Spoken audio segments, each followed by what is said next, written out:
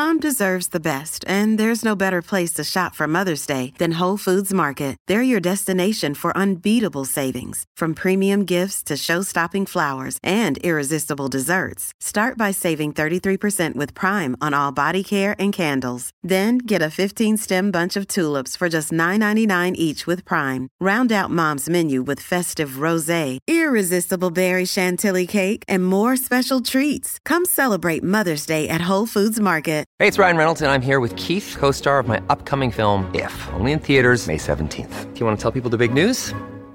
All right, I'll do it. Sign up now and you'll get unlimited for $15 a month and 6 months of Paramount Plus Essential Plan on us. MintMobile.com/switch. Upfront payment of $45 equivalent to $15 per month. Unlimited over 40 gigabytes per month. Face lower speeds. Videos at 480p. Active Mint customers by 531.24 get 6 months of Paramount Plus Essential Plan. Auto renews after 6 months. Offer ends May 31st, 2024. Separate Paramount Plus registration required. Terms and conditions apply if rated PG.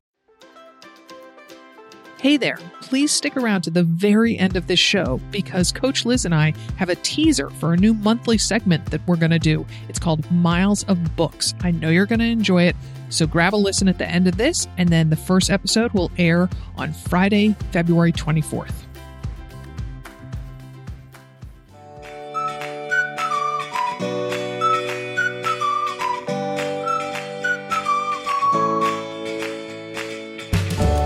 Welcome to another Mother Runner podcast. This is Sarah Bowen Shea. I'm joined in studio today by Brittany Williams. Hello, Brittany. Hello. How are you today? Good. How are you? Good. I like that you're wearing your Mother Runner shirt. Thank you very much. Had to represent. You know, I actually got dressed and then I realized, oh yeah, I'm going to see Brittany. We might be taking a picture. Took the stuff off. How on brand of you.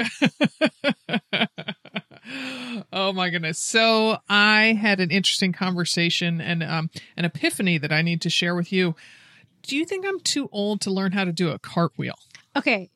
First of all, anytime someone starts off the question with, do you think I'm too old? The answer is 99% of the time, no. Now, does someone have the right body structure? Not body like, oh my gosh, I have like my body's bad or good, but just like, you know, there are some people who physically can't do it, right? Mm-hmm. I think you could work yourself up to it. Can you do a handstand? I don't know. And I mean supported. Yes. I'd have to see. I know I could in the past. Sounds like we need to try on Thursday. Yes. Yeah. Well, that's so. But then I thought, is it too aggressive right after a bulging disc? Maybe I should give this a little time. And I could tell you why this came about. Okay. So I'm watching Fleischman is in Trouble on Hulu. Okay. It's a good series. And there's just this one scene where Claire Danes and the actor who plays her husband is walking across a field in Central Park and she does a cartwheel. Mm-hmm. And I don't know, it just filled me with such joy, stupidly. And I thought, and regret, inside you. And regret as well that I've never, ever in my entire life been able to do a cartwheel. Okay, are you sure you've never been able to do one? I've tried. Or do you think just like in your adult life? No, I definitely tried as a child to do it. Interesting. But I was not athletic as a child. Okay. I was always very tall. Mm-hmm. And I don't know. I was going to say not strong, but I always looked capable. Okay. So anyways, so then when my son John got home last night, I asked him his opinion. He can definitely do a cartwheel. Yes, he can. He can do one with a back handspring. Yes. Yeah, 100%. So I asked him if he thought I was too old and if he thought I could do one. And he started immediately giving me pointers on how to do it. Wow. And including how he said the key is going to be to stretch my wrists and stretch and strengthen my wrists. And he immediately starts showing me how, and he goes, don't do it like this, Mommy. He starts exaggerating. He's like, take it very slowly, just really small movements. And I'm like, okay. See, I think, yeah, he's not wrong. Uh-huh. But I think for you, knowing the type of mover you are, it's going to be the minute you put that first hand down, flinging your entire body weight up and over your head. Yes. That first transition, once you get up in the air and then you need to come back down, that's all gravity. That's all momentum, right? Like you're fine at that point. Mm-hmm. But that first up and over, yes, I can see us practicing that movement for a while. Okay. But I think you can get there. I am laughing. But I do agree that wrists are part of the, like, I can't. I also, this is funny, they bring this up. I have a thing with cartwheels. Oh. Because I have rheumatoid arthritis in my wrists. And so I stopped doing cartwheels because I physically couldn't, because I couldn't get my wrist to lay flat on the I couldn't get my palm to be flat on the floor when I was diagnosed when I was 13. So that's kind of prime cartwheel age, you know? So I stopped. And now I've been scared this entire time to do it. So I understand where John's coming from, because I also haven't tried a cartwheel because I'm convinced I'm going to get up there and then just my whole arm is going to collapse. Because I can't even. Concern. Yeah, I can't even hold like a main plank. Like I can, but like it's not perfect form. Like I know how to hide it because it's my job to be like a fitness trainer and stuff, but like it's not perfect. But it's such a short period of time. It's not like you're going to go frolicking in a field of daisies doing cartwheels. If we're looking to get you just do one, we can get there. Okay. You know what I'm saying? If you're trying to like do it down the length of a football field, I don't know if I can. I don't know, but I could get you to Super Bowl Sunday. Here I come. Yeah, exactly. I don't know if you're going to be in the Rihanna, concert, but but maybe a few.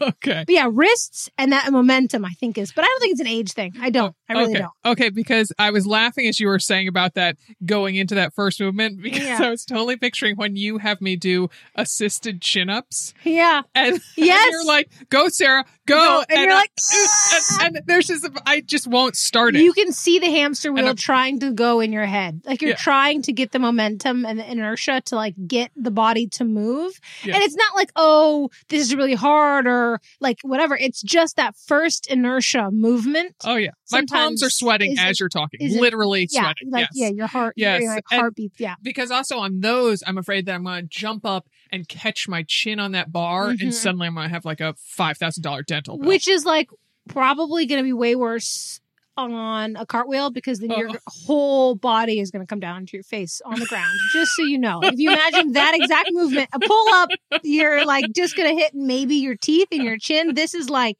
face plant into the floor. So maybe we got to find some soft flooring to do it on. Yes. No, I think you can do it, but I do think it takes practice. But I like when people have kind of like, I'll call it a funky goal. Yeah, I was going to call it quirky. Yeah, quirky, exactly. Like, I think that so many people are like so tied up and like, I want to be able to do a push-up or a pull-up. And I think sometimes there's beauty in just moving the way that our body like thinks is fun. And the fact that you find, like, the fact that you saw someone do a cartwheel and it lit something up on the inside of you, like that makes me like smile. Because like that to me is like why I became a fitness trainer, is because like it's supposed to be fun. Like I know that people walk into their workouts or their runs and they're like, oh, this is miserable. But like, if you can find those little things that make you excited to do it, that makes it so much more enjoyable. So, and then hearing you say that about the joy and the kind of quirky, John said, as I was asking, he goes, "Mom, that'd be such a great party trick." Okay. Okay. Now the expectation. Now I said that I think you can do one. Do I think you can do one consistently enough that you're throwing it out indoors at a party with breakable items? This is not what I signed myself up for. I just want to make sure that's on the record. Okay. That when I said I could get Sarah to a cartwheel, I meant like at the gym in a wide open space. Okay, don't be doing this in people's houses. Picnic at a potluck. Don't be doing this. Well, people run. Make sure they sign waivers first, Sarah. So and then John was like, "Well, Mom, how many other moms do you think could do it?" And then he thought of one of his friends, actually, who used to work at the refinery, Katie Serbrook, she's super petite and very powerful. She looks like she used to be a gymnast. Yes. He's like, "Yeah, I bet she can do cartwheels." I'm like, John, Katie can probably do cartwheels all day long. I think most people can. Oh, I just think that like. Because it's really just the wrist strength, getting yourself up and over. But like holding a handstand is way harder. Oh, okay. I mean, because you have to physically hold still. I'm talking unassisted, just your hands are up. The cartwheel, you just got to get up there and then let gravity do the work. It might not be pretty. The whip arounds might be hard now that I think about it. You got to land. Yeah. It's a tough one. I haven't done a cartwheel in a long time. Okay. I also think the idea of like, it being a beautiful cartweel is probably out of the window. Oh, that's no. I just it's not passable. Gonna be... How about a passable cartwheel? Yeah. Yeah. So, all right. Okay. So that's hilarious. That's what I was saving for you. And I'm like, oh, we're going to have you walk doing planks up a wall on Thursday. I've already written what you're doing on Thursday, but I'm going to rewrite. I'm going to add that in somewhere. Okay. Okay. All right. Well, you did say 99% of the things when people say they're too old. I do have one thing that I would be too old for, but I know for a fact you're not, which is to have a baby. Yep. Yes. That's one there is a age at which that stops. Yes. There is 1% for that. So, I said that you're in the studio. Well, there's also someone else in the studio. There are 3 of us here. There are 3 of us, and I'm not talking about Augie. Yep. Yeah. So you are here today. We're going to have a candid, revealing conversation with you. Mm-hmm. Who is due with her first baby in May. Yes, May 26th. So exciting. Oh, so late May. Okay. Yep. Yes. Mm-hmm. Okay. Unfortunately. All right. We're hoping not only just because it's like, May. But it's like, I got to wait the whole month. Not because there's anything wrong with late May. It's like, it's just when you say May, when you're doing May, it's like, I really should be saying June. Yeah. So probably not in time to have an official Mother's Day, maybe. Maybe. I did the math though to see it's right after because what's 37 weeks is kind of considered like full term. Full term. Yeah. It's right before that. Oh, okay. So it's like, you don't want to wish for it because you don't want to wish for a preterm baby, obviously. Correct. Yes. But there is part of mine that's kind of cool. That would be kind of cool. But then also part of me is like, I'm an only child, and I'm like, I don't want to share my birthday with her. Sorry, I don't want to share my Mother's Day with her birthday. Nice. You know what I'm saying? I don't want to spend my Mother's Day at her birthday party for the first 12 years. Let's get that laid out right there. Hold on. We're going to celebrate me first, and then your birthday will come in a couple weeks. So there's also part of me who's thinking, for the this first year, maybe second year, it would be really cute to have them on the same day. Mm-hmm. But then like years 4 through 18, I'd be like, no. Oh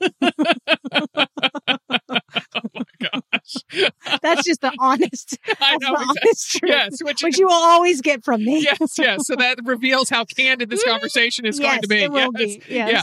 So you were the one who had the idea for this episode. Yeah. So tell us how it came to you, what you hope maybe folks will take away from this episode, no matter their age or their fitness. So this is not just an episode for folks who are pregnant. Totally. Yeah. So I have my own podcast as well called Filter Free Friday. And the whole idea, filter free, not necessarily meaning unfiltered in conversation, not candidness, but more so unfiltered. It started off, I was on Instagram and I'd go live every week and wouldn't wear any makeup. Mm-hmm. And just the fact that the world feels so perfect to put together. And I just wanted to be real, raw, open. Here I am, wake up out of bed, hair's a mess, booger in my nose. This is what I look like sort of ordeal. And it evolved. And I still try to take that approach with the podcast now. And I feel like a lot of our conversations, you and I, have that same vibe. Just we're showing up how we are. We might say something inappropriate or raw or real. And we know that the other person's not going to judge us for us, or it's going to give us those looks like, girl, you just said that, but still not really judge, Right. And so I was like, I wanted to capture that with someone that I think, your audience, obviously being mainly mothers, can certainly relate to, just the experience and the candidness that is pregnancy that I think a lot of people, with social media, it's becoming more and more common to share.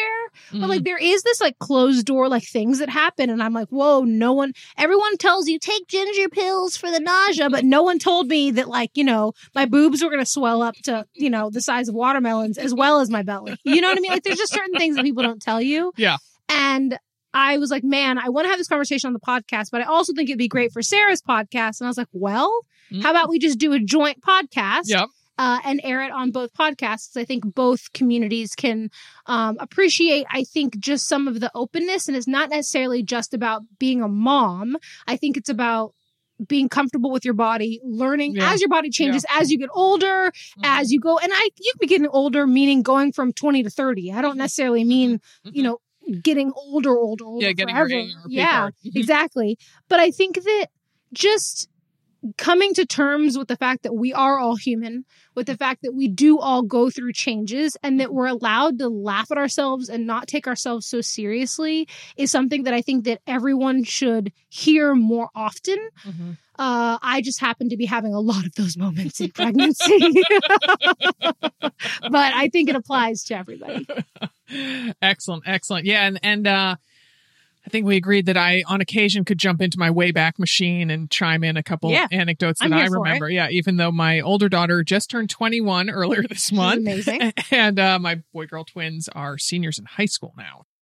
So, all right, let's jump straight into oversharing, Brittany. I'm here for it. Yes. I know you didn't get pregnant on your first try. No, I didn't, but it didn't take too long. Okay. Good. Which is good. So I've been on the pill I had been, obviously not now, for 15 years.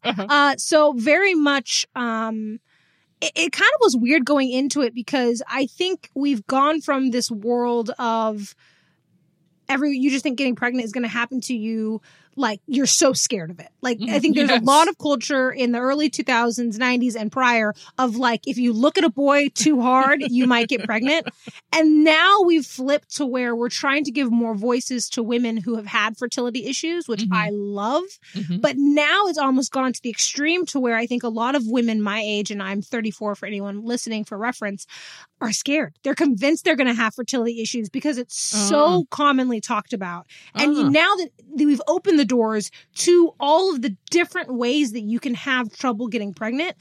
So everyone I know who is trying to get pregnant, every woman I have talked to that is my age has said, I'm convinced I have fertility issues. And I'm like, I was the exact same way, convinced that this was going to take me years. Wow. And I had to delay my wedding because of COVID. So I already kind of feel like my timeline that I've and I know that you can't follow a timeline, but there was a timeline in my head, was already a year late. So the concept of having to find out that I had a fertility issue was really scary to me. Yeah. So I got off the pill in June. And then it took us 3 months until we found out we were pregnant. And I still peed on the stick, did the whole thing, and was still nope. This is wrong. Even at the doctor's office, I was like, are you sure that tiny little dot is a baby? That's not just a speck. There's maybe not just some dust up in that uterus or something. You're sure that's because I was so convinced that and again, that was my own anxiety, my own fear, but it didn't take us too long. So I think 3 months, the grand scheme of things, my doctor was pleased considering I had been on the pill for so long. Right. It can take the body a little while to, adapt back to normal. And from what I do remember about my periods prior to my pill, which is a long time ago, they were very long. So the time in between my periods and the period themselves, so I would have my period for about 2 weeks, 10 days to 14 weeks. Yeah, it was really bad. But then I would go 70, 80, 90 days in between. Oh my gosh. Long distance runners, probably wasn't eating enough, probably was all of the kind of things that run into, I can't think of what it's called right now when someone doesn't get their period.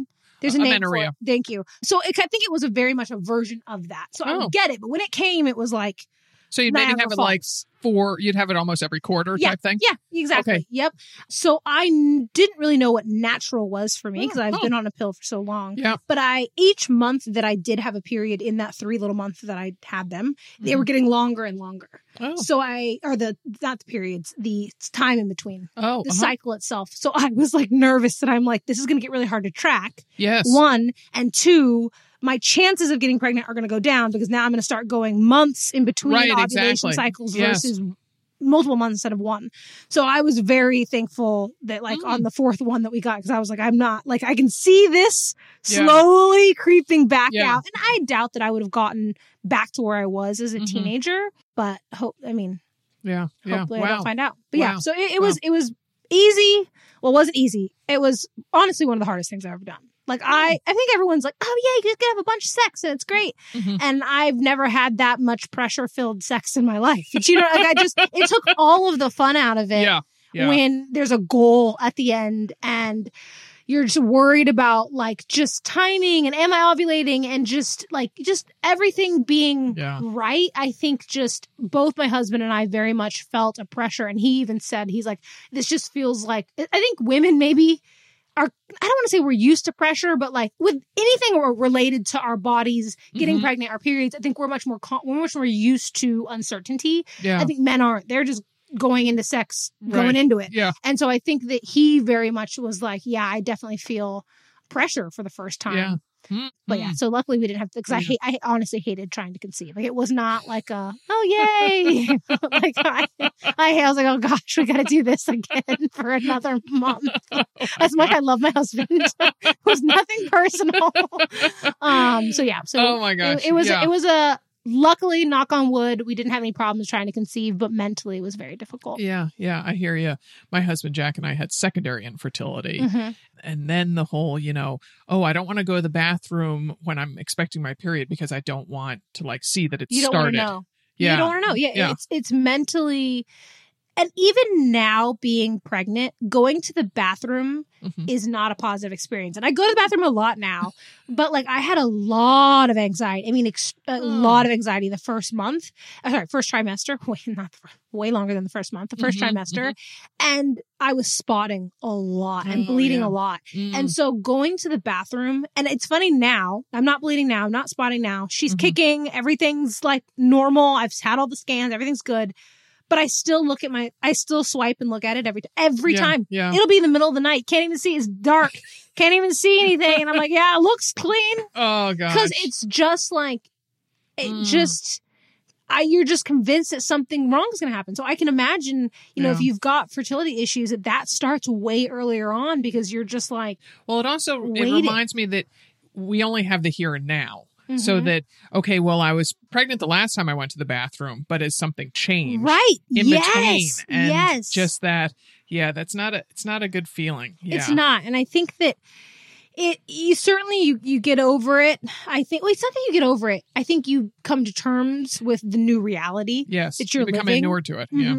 And I think the thing, and I said this on my podcast previously, but I think it's worth repeating, is that I very much understand that this worry that I have now is an innate part of motherhood, and part of it is never going to go away. Yeah. So if in the first trimester, the worry was, OMG, I'm bleeding every time I'm peeing. The second trimester, maybe is she kicking enough? Is she developing fast enough? I do have some issues with my umbilical cord. So there is I got to be careful with her growth and sort of stuff. Third trimester, it's going to be probably more around delivery, making sure that process goes okay. Yeah.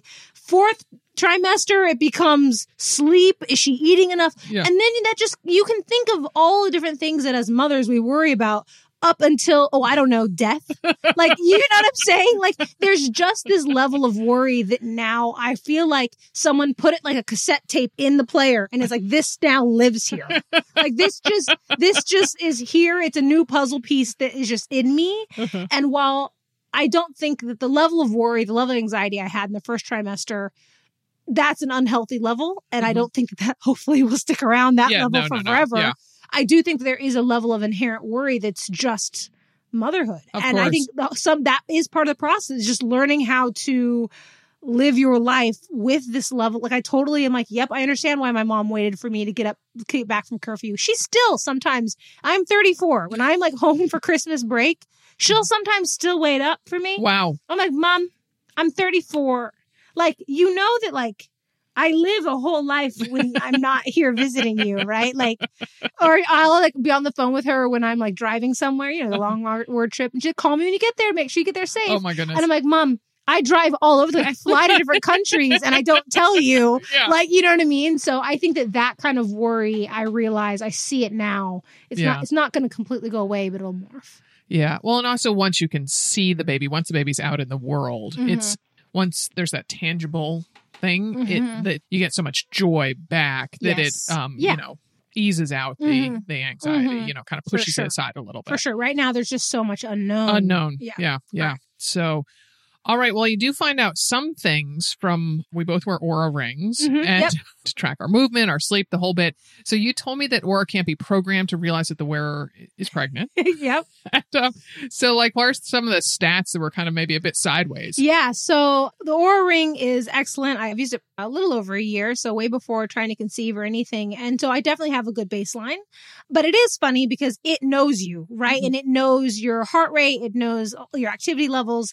And And so it's been really interesting, actually, while I was trying to conceive and I was during that high anxiety time, that was actually when things were the craziest. Wow. Because I wasn't sleeping very well because I was doing my basal temperature every morning, like old school with the thermometer.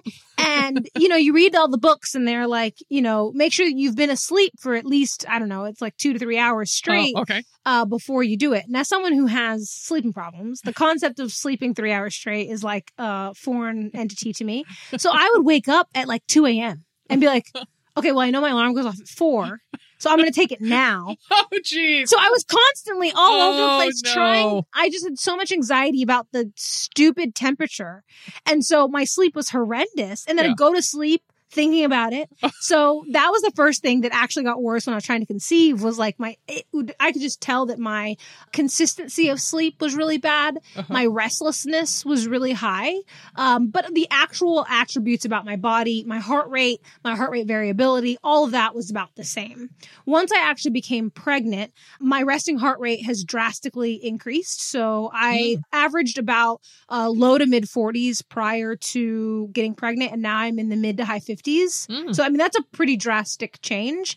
And then something called heart rate variability, for those of you who don't know what that is, it's if you can imagine variability, meaning how high, the difference between how high and how low your heart rate can get, having a high heart rate variability is good. So, for example, someone like me who is generally fit, I can handle a really high heart rate. It's something that I can naturally do, but then my body can recover itself really quickly and overnight get a really low resting heart rate. So that's kind of, you want to be able to get high and get low and recover between them quickly. That has not happened because you figure the two numbers have come down. So my resting has come up. My highest heart rate has come down. So that certainly has changed. One of the funniest things that's changed is that I've been super lazy. Like just haven't really wanted to do anything. And so it's constantly telling me like, you haven't been moving around as much. Like maybe you should take a walk. Like it's like, and it does it in the nicest way possible, but it is the funniest thing where I'm just like, I wish I could just tell it, I'm going to be lazy for the next 9 months. I need you to cheer me on for every workout because every workout that I get in is a win these days. But so that part has been interesting of just like getting it to like learn my new behavior. But so I'll be 6 months. I'll start the 6th month next week. So I think it's by now it's kind of has gotten, I don't get as many of those like notifications anymore. Up here about Brittany. Like I used to think I was sick. Like it would be like, maybe you should rest more. Maybe you should take a day off. And now I think it knows that like, you can, it knows to back off. It knows that this is normal. But what is really cool, and they actually introduced this prior to me doing it was literally like I got pregnant and then they introduced this new feature. You can now use your Oura Ring when trying to conceive. Look at that. So it talks to another app called Nature's Natural something. I can't remember what the other app is called, but it will take your temperature for you. Look at that. I'm like, what the hell? I'm already paying for the service. I'm doing all of the things. And then right at the last, so maybe with the next kid, if there is one, I'll use it then. Cause then like you can just, it'll naturally do it. Right, exactly. But yeah, so it has been funny that it has definitely been like something is up, but the answer was it was really cool. Yeah. What I'm most excited about. Oh, and then the other thing is I'm sleeping like a baby, no pun intended, even though babies are awful sleepers, so I don't know why we say that. So I also have increased my sleep. My REM sleep has been, I think if anyone here has been pregnant before, they know that dreams get crazy. Oh, I love so it's been cool. Pregnancy. Yeah, it's been cool to see how my actual REM sleep time is increasing. My movement is increasing. So while I'm sleeping like a log, like I don't know what I've done. I think it was probably the 33 years of bad sleep that led up to this 1 year of good sleep, but I'm sleeping super well pregnant. Awesome. But I am moving a lot, which I don't feel, but I see it because it'll show you every time you move. Yeah. And I think it's just because I'm getting bigger. I'm uncomfortable. I'm trying not to sleep on my back, but consciously I wouldn't know it. Like it tells me that I'm moving more, but like I'm out like a light these days. Wow. Nice. Yeah. Nice.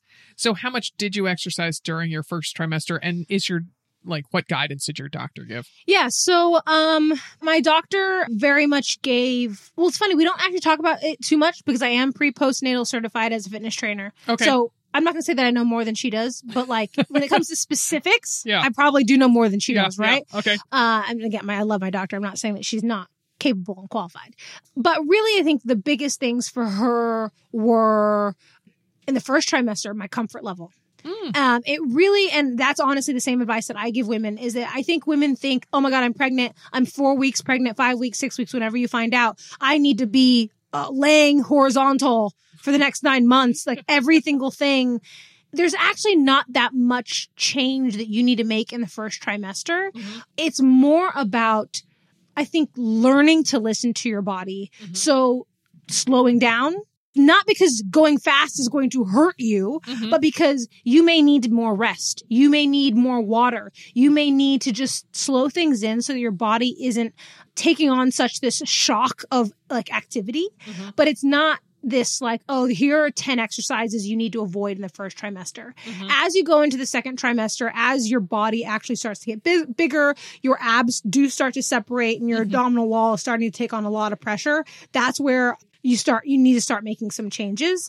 For me, the big changes that I made, I cut out crunching. So if you imagine laying on your back and physically crunching, I did cut that out in the first trimester. Only because I am deathly afraid of getting bad ab separation. And I do crunch a lot. So like as a fitness trainer, I am working out all the time. So I just felt like, I think I would tell the normal person, sure, you can continue to do this. But for someone who's constantly doing it, I think that coming down with the amount that I was doing it was really important for me personally. Laying on your back as you go into the end of your second trimester is important. And really anything where coning is really what we want to avoid in the abs. So it's where your abs start to tent. If you imagine kind of the line, and a lot of women will have that straight line across. What you don't want is it to start to look like almost more of a triangle. And what that shows when that happens is that there's more pressure on the front side of your abs versus your low back, your core, your obliques, kind of all taking on that work. You've put all that pressure right on the front of your abs, and that's what causes to start that ab separation. Ab separation is going to happen no matter what. 99% of women, healthy or not healthy, fit or not fit, are going to have ab separation. It's just the degree at which you're going to have ab separation. So really, it is individual. There isn't one exercise that is bad for pregnancy. There are exercises that you as an individual can no longer maintain the pressure in your intra-abdominal wall, and those exercises are going to be bad for you. So we can give you, as a trainer, I can give you a list of the most common exercises that tend to cause that pressure in women. But they may not cause it for you. So for me, for example, I can start to see a little bit of coning when I go into a plank position. So I've stopped doing planks. But there are women who do planks up until the day they have pregnancy, and they're totally, or the day they deliver, and they're totally fine. So for me, the big ones were changing core work. I also am having a lot of pelvic pain, and that happened very early on. I'm actually, ironically, right after this, going to see a pelvic floor physical therapist. Excellent. Which I highly recommend everyone do during pregnancy. I think it's being more common for people to doing it afterwards, but I have a lot of pain in my pelvis. Running is pretty much off the table these days, unfortunately, which we can talk about in a second. But it happens a lot to me in single leg exercises. So things like reverse lunges, things like if I'm doing a deadlift when I have one leg in the air, anything where one weight is shifted to just one leg. So I've had to make a lot. That's where the biggest adjustment's been for me, other than omitting running, is keeping 2 feet on the ground at all times. I know that sounds silly, right? But if you actually think about a strength training exercise, a lunge is one of the most basic movements we do.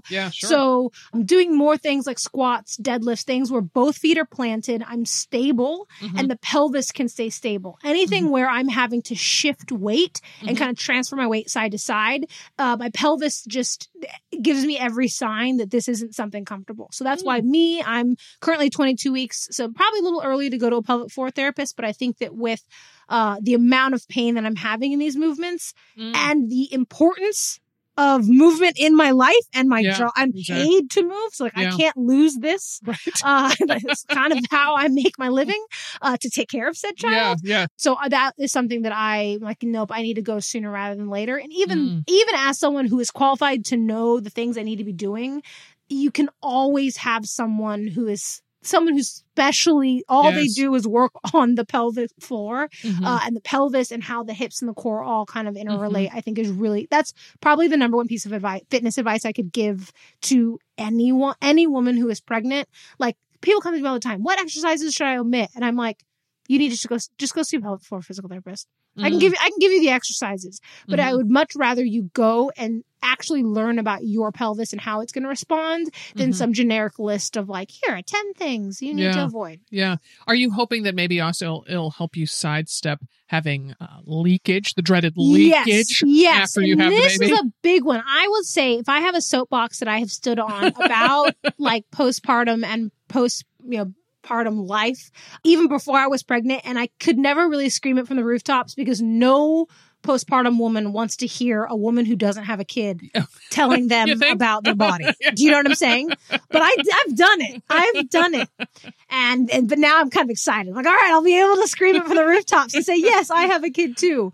But leaking when you sneeze, jump, run, all of those things is common, but it is not normal function.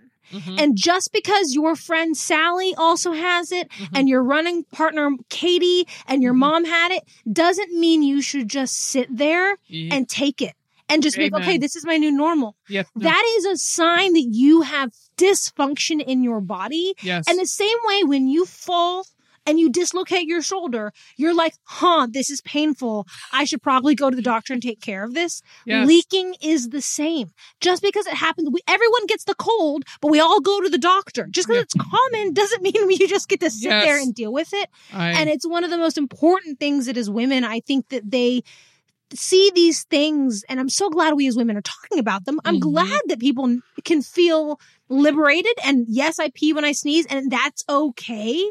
But the conversation doesn't end there. You have to do something about it. Precisely. Because it can be fixed. There are things you can do without surgery, without spending a ton of money to get your body to function better. That's going to help you if you get pregnant again.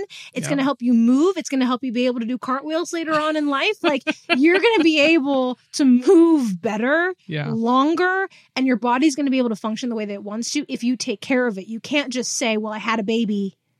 This is what it is now. Yeah, I amen to all of that, because when we started Another Mother Runner, I was shocked by the number of women that we met who said that they have leakage, and not just a little couple drops here and there, but like actual, like, make it so if you're wearing lighter capris, you can see it. Right. Other people, everybody can see it. Yes. And that it is just that there are treatments, and sometimes it is just it's not hard either. It's not hard. It is, for some people that might be a little intimate or TMI, or, it's not like going to get your teeth cleaned. Yeah. Let's say that. Yeah. So that it sometimes doesn't take very many visits. No. So hopefully life is long. And it's something you can do at home too. It's not something that it's not like going into the doctor and getting a gynecologist and having to strip down and someone actually like working on you. Yes. It's more about the core. It's more, I would say, targeted ab exercises that you're going to do. And they're going to be different types of ab exercises. It's not just sitting there doing Kegels all day. Yeah, no. Like, there is a rhyme and a reason to it. And I think that most people would be surprised that it can get better. Yeah. And even, yes, there are people who have a big problem, but even just a few drops, like, that can be fixed too. Like, don't think like, it's just a couple times. It just happens a couple times a week. That's still worthy of the visit to the doctor. Right. And also, and that they have tools that, you get your own personal one. It's like a little kind of weight. And I mean, I still have it in my underwear drawer upstairs. I'm not sure what I might think I'll use it for. I thought you said I still have my underwear. I'm doing my exercises right now. I was like, wow, Sarah, talk about I'm committed. I'm like, I think you're okay.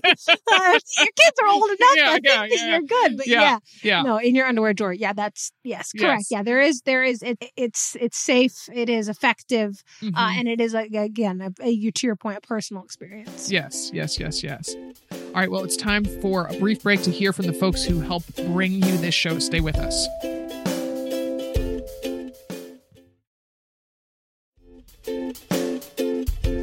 All right, Brittany, you mentioned earlier that running is off the table. That was news to me. Yes. When did that happen? And it's not...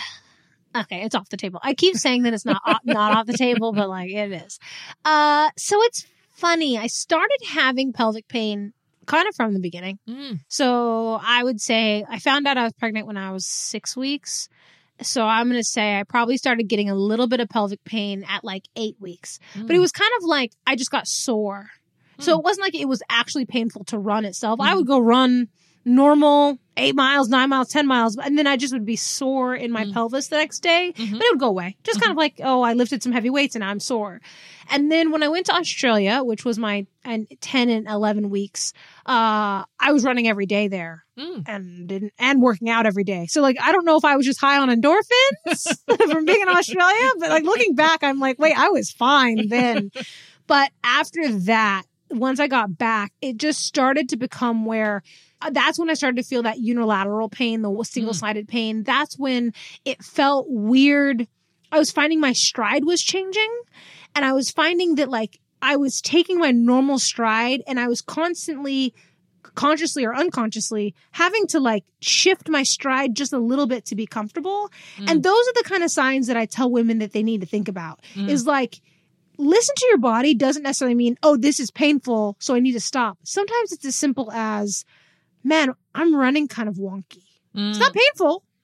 It's just, this is not my normal stride. This is not my normal gait. I'm a little choppy, or my feet feel heavy or sound heavier than they usually. Just those little tiny cues. And I kept running. But then eventually, and I would say probably around 15, 16, 17 weeks was when actual running became painful. Like then the pain wasn't just the day after. It was the actual act of running now is painful. So I'm still running, but I would say my workouts aren't runs. I'm not going to say, okay, I'm going to get up and go run for 5 miles today. I might do strength training or bar or prenatal core workout, and then I'll go walk and run for a mile. You know, run for a little bit, walk for a little bit, run for a little bit, walk for a little bit. But like it by itself is never the sole workout. And when I tell you that was devastating for me to kind of have to make that conversation or make that decision, it just, as a competitive runner, you just have envisioned yourself. And as a woman, I closed my eyes and envisioned myself as Superwoman, that I would just be out there at 39 weeks with my belly popped and I'm just out there shuffling along, still passing people on the trails, being like, look at me, I'm Superwoman. So to have that just be oh, this is for sure going to happen. And then to start feeling pain at 8 weeks. I mean, that's way earlier than I expect. I barely knew I was pregnant. It just was a really big, like, light bulb moment of this is bigger than me and my expectations of myself. I am not invincible, but I also think I got to take, like, 9 months is a drop in the bucket, right? Yes. Like, okay, so you're not going to run for 9 months, but if that means, or run the way that I want to, but if that means that I can maintain my pelvic floor function so that I can run for the next, let's say I live for another 40 something years, awesome. You're going to live for longer than 40 years. Well, yeah, I was giving myself I was trying to be nice. But yeah. Yes. But that is the thing to remember, that while you're in it, pregnancy seems unending. That I mean, because you are just past the halfway point, and that is mile 15 of the marathon. That you're like, I'm nowhere near the start. I'm also nowhere near the finish line. And the hard part is coming. Yes, that's it is. And like it's funny now because I kind of feel like I'm in a bit of a groove. Like I'm in that like, oh yeah, like every week I'm like, yeah, another week, shaking it off, it's gonna be good. And then I looked up the other day when I'm gonna hit the first week of my third trimester, which is ironically on my husband's birthday, which is February 23rd, and I was just like, oh my God, February 23rd, and then I have March, all of March, and all of April. And all of and most of May. I was like, okay. Let me reel back this, like, oh, this is just going so swimmingly.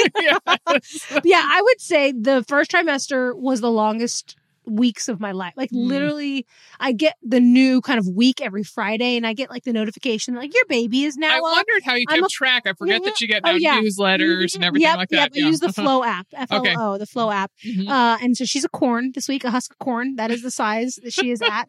And so it's been going pretty.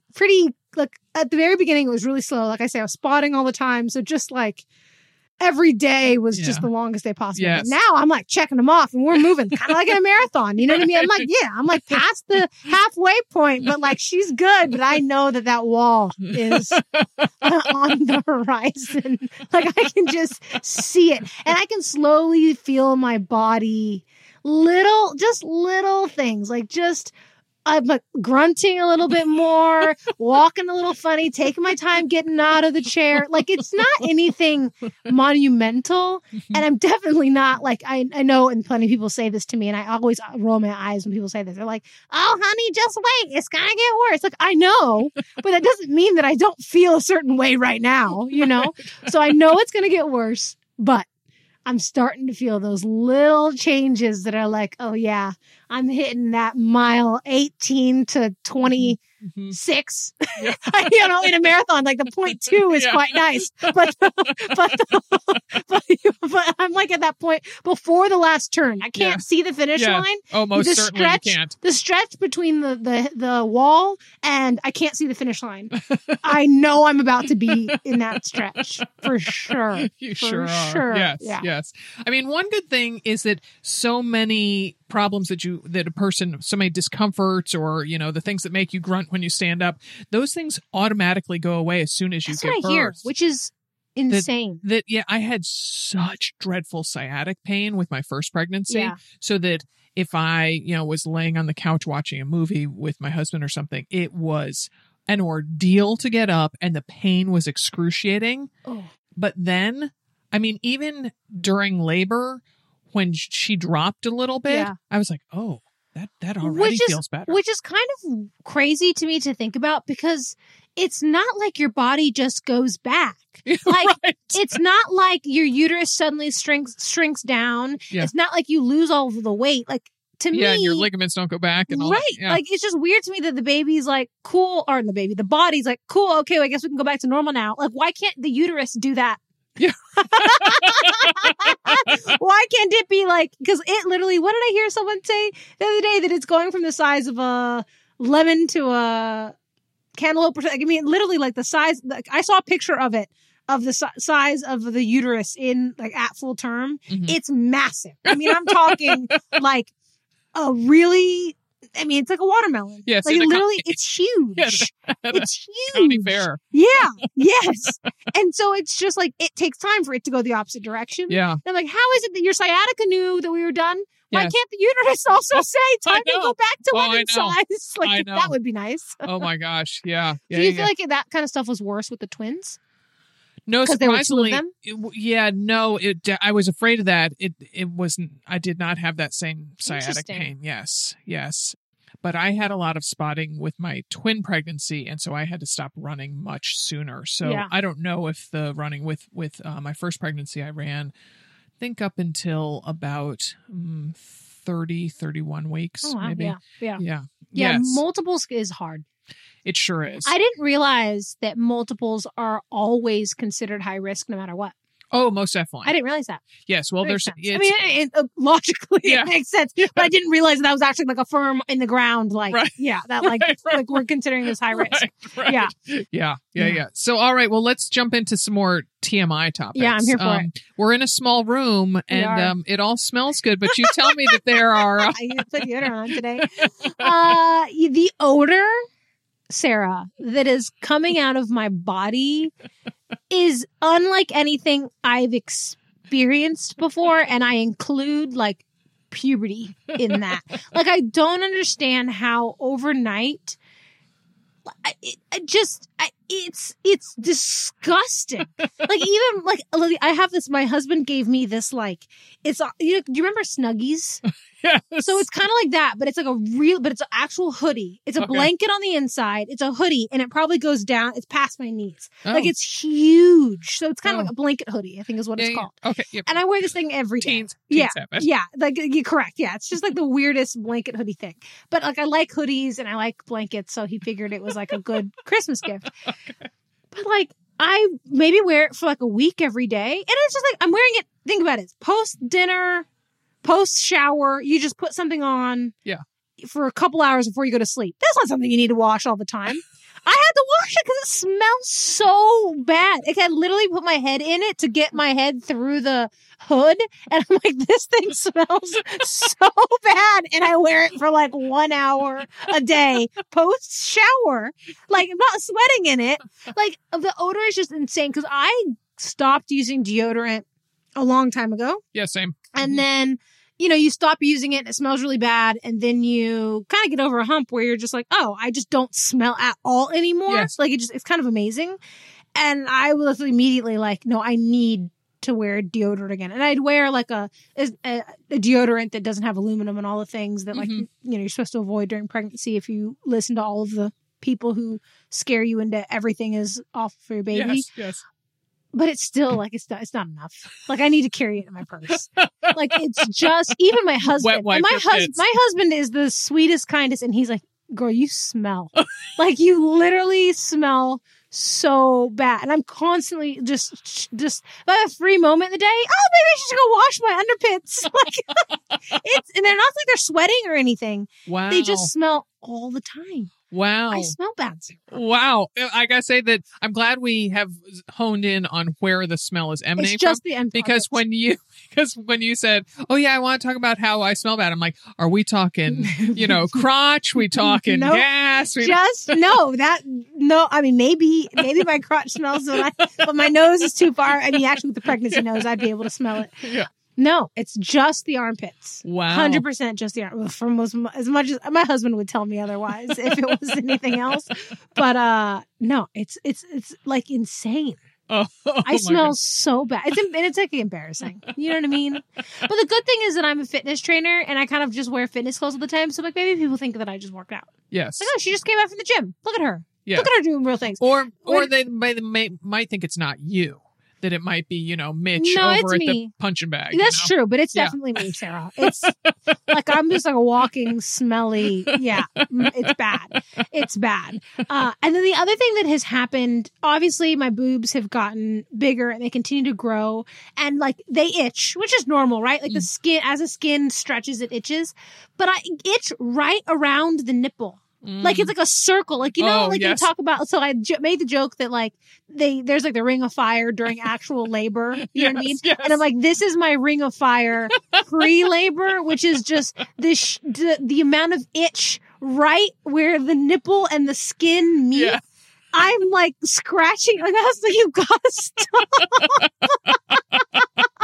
And I'm just like scratching my boobs. And he's like, oh my God, you gotta stop. Like, and nothing, like I've tried the lotions and all the things and it itches so bad. And then this is kind of related and also a ring of fire. The other ring of fire is my butthole has itch. You and your butthole, Brittany. I swear.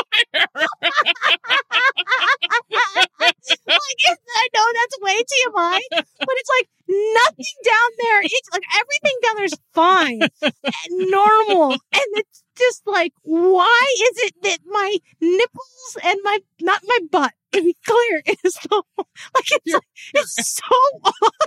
Like, just, my husband's like, what's happening to you? He's like, you hear of women's skin itching and, I've got to put the lotion on my belly, the stretch marks. Not Brittany. It's these really specific, like, areas that, like, you can't, and the butthole one, I, like, obviously don't want to itch it. It's not something that like I enjoy. Like scratching your boob is a little like whatever, you know, you can do it in your car when no one's looking at you. But the butthole, it makes you uncomfortable. Even if you scratch it while you're just by yourself, it feels uncomfortable. Like I get a little embarrassed doing it just by myself, let alone, you know? I think, and I was going to say at first when you said that, I thought, oh, we need to get you some type of tool, like not a pipe cleaner so much, but something. But then I thought, oh, you'd have to wash that all the time. And then you're not going to put that in your dishwasher. No, you just got to do it while you got underwear on, and then the underwear just goes in the. It's so weird. Literally last night I was getting into bed and I was like, Rob, my butthole itches so bad. He goes like, why? And the thing is that like I'm hydrating like a fiend. Like, why is it so dry? Like, I'm just like, I didn't sign up for this. I did not sign up for my lovely, I'll beautiful do anything life. for you, but I will not scratch your butthole. That's not happening. Like, that's not happening at all. It's the weirdest. Those two things have just been like the general itchiness and uncomfortableness and sure, my stomach's growing and whatever. All of that, understood. I don't understand how it can itch so badly in those specific spaces. I also wonder if there's someone out there listening who has had that same problem and then discovered a product that really worked for them, like a lotion DM or a cream. me. Seriously, that's At what I Brittany mean. Williams. Yeah, 1 T in that Brittany. Yes, correct. DM, send a carrier pigeon, a smoke signal. I don't care what it is. You let me know. Right. But I just like, well, it's funny because, and we've talked about this on the podcast, how I chafed. Yes. But that was That the was butt cheeks. Oh, that was about cheeks, certainly. Okay, I'm sorry for... This is the whole, this is like, I don't think about things that far off. This is like, it's just, it's so odd. And I'm sure things are just going to get worse, but it's just like, Yeah. and the whole boobs getting bigger thing though, I like, and I've tried to Google this and I haven't really gotten a clear answer. So if you're a doctor, you can let me know. Like, why do they have to get this big this early? Like, I understand, that, like what we've got to get to and what we've got to be able to do. I know what the end goal here is. Yeah. But why are my boobs so painful at like 6 weeks? Right. Like, what? Just chill out. This is a marathon, not a sprint. There's no need to go out of the gate this fast. And anyone who runs marathon knows, like, tip number 1 you give people is don't go too fast, too early. Yeah. That's what I feel about these boobs. Slow down. You don't need to double in size by week 10, But I Googled it. I did Google it. And I think that they said that if you had to, you could start breastfeeding. I think I don't, and this is, let's be clear here. I probably looked this up on Wikipedia. This isn't like some scientific whatever, but I think it said like 14 or 15 weeks, you actually could breastfeed if you needed to. Like if a baby latched on, like you could like produce if you needed to. Yeah. So I'm sure there's some evolutionary reason. Sure.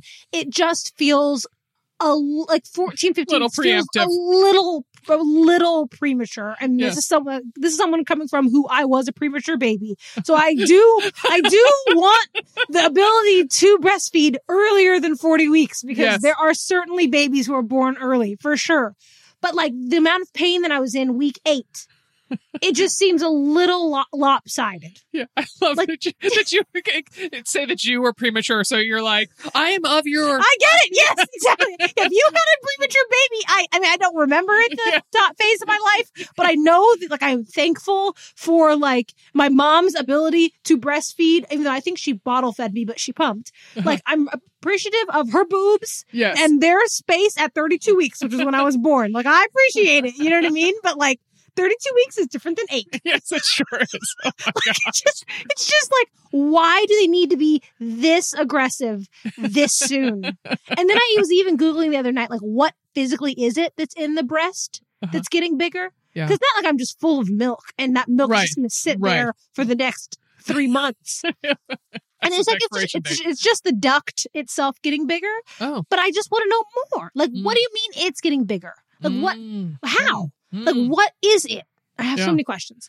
Well, because I got to say, so I exclusively breastfed our twins for 1 year. Which is one of my greatest... Literally, round of applause for Sarah. Yeah. So twins. It is that and writing for the New York Times are my 2 greatest accomplishments in life, I think. And maybe the children themselves. Yeah. The fact that you have, like, healthy, kind children. So, but, I mean, I am not well endowed, and I just remember the doctor being and the lactation expert being like, it doesn't matter the size that they are, like you can produce a lot of milk without having just enormous jugs. Because like I mean the actual normal boob is literally just fat, a lot of other things. This is a very specific part of the breast that is actually growing and functional, not just extra excess. But no, I was telling Ashley, who's the owner of a refinery, the gym that Sarah and I work out at, I was like, so I'm a 34B normally. I'm straight average. As someone who worked in the athletic fitness retail space, I know that 34B, that's about average. Yep. And I used to work at a bra store too. And I have to guess now, maybe I'm like C, right? But I'm like, I don't even think that I'm the actual average. I don't know what the actual average bra size is, but I don't even know if I'm there yet. And I feel ridiculous. I'm like, how do some women, like, bravo to anyone listening to this who's got like D and up and you're a runner. Yes. Truly, I applaud you and I have so much respect for you because like even just sitting feels different. And I'm literally talking about, I'm going from a B to a C. And I know my milk hasn't even come in yet, right? Yep. Your girl's got some time to go. Yep. And it just is amazing to me how it impacts your life. Well, I got to tell you, that vividly brings back a memory that I've shared before on the Another Mother Runner podcast, which is I remember my first postpartum run. And I had some tearing. And so I thought, oh gosh, my stitches are going to hurt. Didn't even feel down there, just running with 2 milk-filled breasts. Oh. And I was like, how do larger breasted women do this? How do they do it? And coming down the hill that is near here from the Alameda Ridge. I know the one. And I just had to reach up and hold it. Hold them. Yes. Hold them. Yes. So they wouldn't bounce up and down. I do that now. And I'm little, like I said, my little things aren't that big. And I know. Holding, and I've got good bras. Yeah. Like, I invest. Yep. I invest in good quality workout apparel because it's my life. Yeah. But it's still like, I do not get it. And then I'm sure once I hopefully am able to breastfeed and you hear the horror stories of how like the one breast is way bigger than the other and all that. I'm sure it's going to be, we'll have to do a part 2 of this TMI. We will. I know. Postpartum Brittany and all of the craziness she gets herself into. But it's that to me, just a level of respect I have is huge. And so you alluded to exercising after the baby. I mean, it's a little bit silly to ask, you're 22 weeks, but have you started to think about you're playing with? Yeah, for sure. So I think what's, the number one thing is always to wait for your doctor's approval. And a lot of the plan will determine whether I have a vaginal birth or have a C-section. Obviously, the recovery for those 2 things are 2 different periods of time. But generally, the guidelines is 6 weeks. And unfortunately, what happens, at least here in the United States, is a doctor just gives you stamp of approval. Okay, good luck. And you hope you have a good doctor who gives you some sort of roadmap more than just, get back to it. I plan on doing some ab rehab, a lot of breath work before I start. There's actually a program that I highly recommend to anyone who is pregnant. I don't get any kickbacks from this. It's literally called Ab Rehab by Nancy Anderson.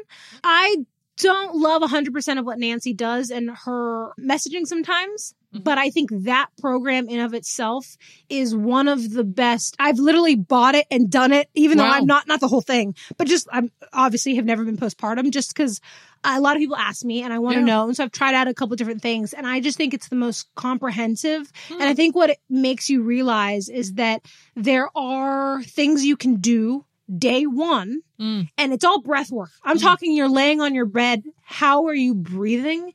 Relearning how to breathe properly, using your diaphragm, using your pelvic floor. There's something that you can do day one. Wow. And I think that 6 weeks doesn't have to be, it can be lay down and not worry about it. But for someone like me who I don't want to say I need to bounce back, but I do have a physical nature of my job. I do want to be able to get back to training people and to working out again because that's how I make money. So there is this sense of I need to do it. Yeah. So for me, I'm going to focus on breath work during that first 6 weeks, assuming I can get the stamp of approval from my doctor. Really, my biggest focus at the beginning is just going to be getting my core to function again, working with a pelvic floor physical therapist, whether I have a healthy, normal pregnancy or not. And I think that's what's key is that I think a lot of people are like, I didn't have any tearing or all this happened. So I can just get back to it. I still would start slow. I still would focus on your core function first. Then I think there's a lot of things that I want to be able to do before I add in running. So, strength training and bar will come first. So being able to do like single leg exercises, like if you can't balance on one leg, if you can't shift weight without having pelvic pain, that's all running is. All running is literally shifting weight from one foot to the next. Yeah. So if you can't do that in in a controlled space, you're definitely not ready to do it out on a run. Right. So running will be the last thing that I add back in, but I definitely have a plan of kind of a ladder step that I plan on taking. What I don't want to have is dates for that. I don't want to say in 6 weeks I'm going to do this. Another 6 weeks I'm going to do this. It's more of here are the steps I'm going to take. But one phase of that plan might be a month. It might be 2 days, right? So that I'm going to leave up to the universe to figure out. But that's kind of my plan. All right. And who knows? That plan might go sideways, but. Right. At least I can pretend like that's what my plan's going to be right now. Yeah. Well, thank you for oversharing with us. Anytime. That is my favorite thing. It's your love language. Honestly, it really is. I tell people all the time that I don't know what I wouldn't tell, other than like my social security number. I'm just like, I don't know what I wouldn't tell a stranger. Like, I don't think I actually have a limit of like, oh, that's too embarrassing, I'm not going to tell them that. Like, nah, I think I'd tell you. That's why we love you, Brittany. Thank you. Thanks for letting me overshare. Some people don't like it, and that's why I think we get along. Yes, It is. Big time. Fabulous. All right. Well, Brittany was at our last retreat. Unfortunately, she will not be with us in Redmond, Oregon, which is June 9th through 12th, or our Hilton Head Island, November 3rd through 6th. Those are our 2 retreats this year. And we have a new development possibly for the Redmond one that I'm looking into hiring a pickleball pro to give a group lesson during the weekend. I found out there's a park less than a mile walk from our host hotel that has 8 gorgeous pickleball courts. So have to seize the moment. So now there hopefully will be pickleball added into our Redmond retreat in June. So you got to join us. There are just a few spots left and we have to book that hotel. So if you have been thinking about it, now is the time to act, particularly because you can use Affirm. It's a payment plan that breaks up the payments into more manageable chunks. So head on over to anothermotherrunner.com, click on events for all the details and to register for our Redmond, Oregon retreat or our Hilton Head Island one in November. Our podcast day was produced in St. Paul, Minnesota by Barry Medora from Fire on the Bluff.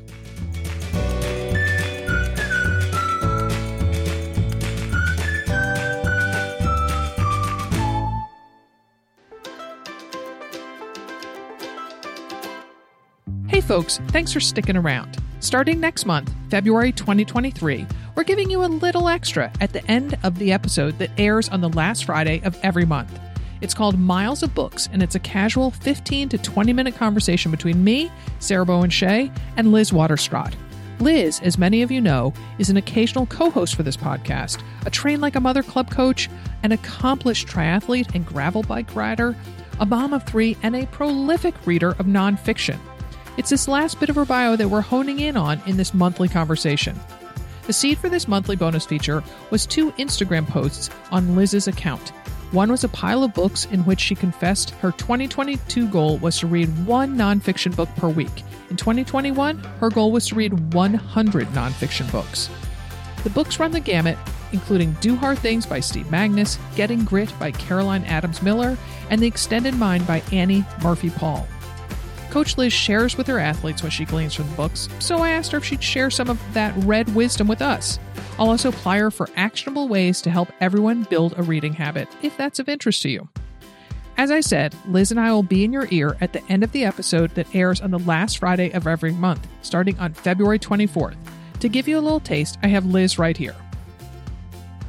So thanks for sharing with us, Liz. I'm really excited for our new endeavor. Hi, Sarah. Thank you for having me. This is so exciting. Good. So give us a sampling of what we'll be talking about next month. What books are in your next up stack? Well, I'm hoping that we will talk about a great book named Quit by Annie Duke, who I understand is possibly your neighbor or was your neighbor. Yes, she was. So she wrote a wonderful book about quitting, which is something that most people don't really think about. We think about sticking to it, and she is suggesting that there are times when it's better off that you quit. All right. And what's another one you got there? On the opposite end of the spectrum, we will talk about a book called Get It Done. So this is about staying motivated and sticking to things until they're done. And this one is by Ayelet Fishbach. All right. So I understand maybe you've read that one already. So is there a standout nugget from that book you'd like to share with us? From Get It Done? Yeah. Well, I think one of the most interesting things I read was support for a community like Another Mother Runner, where she talked about the power of sharing your goal with a community, even by way of just having a picture of a person or your community nearby when you're trying to tackle your goal to help you stay on task and stay motivated. Wow, that's amazing. That's amazing. Well, great. Great. Well, thanks to you, Liz. I'm really excited, as I already said, about this pet project of ours. And listeners, remember to join us for the debut episode of Miles of Books on Friday, February 24th. It'll be at the end of the Another Mother Runner podcast that airs that day and at the end of every final Friday of the month episode. We appreciate you listening.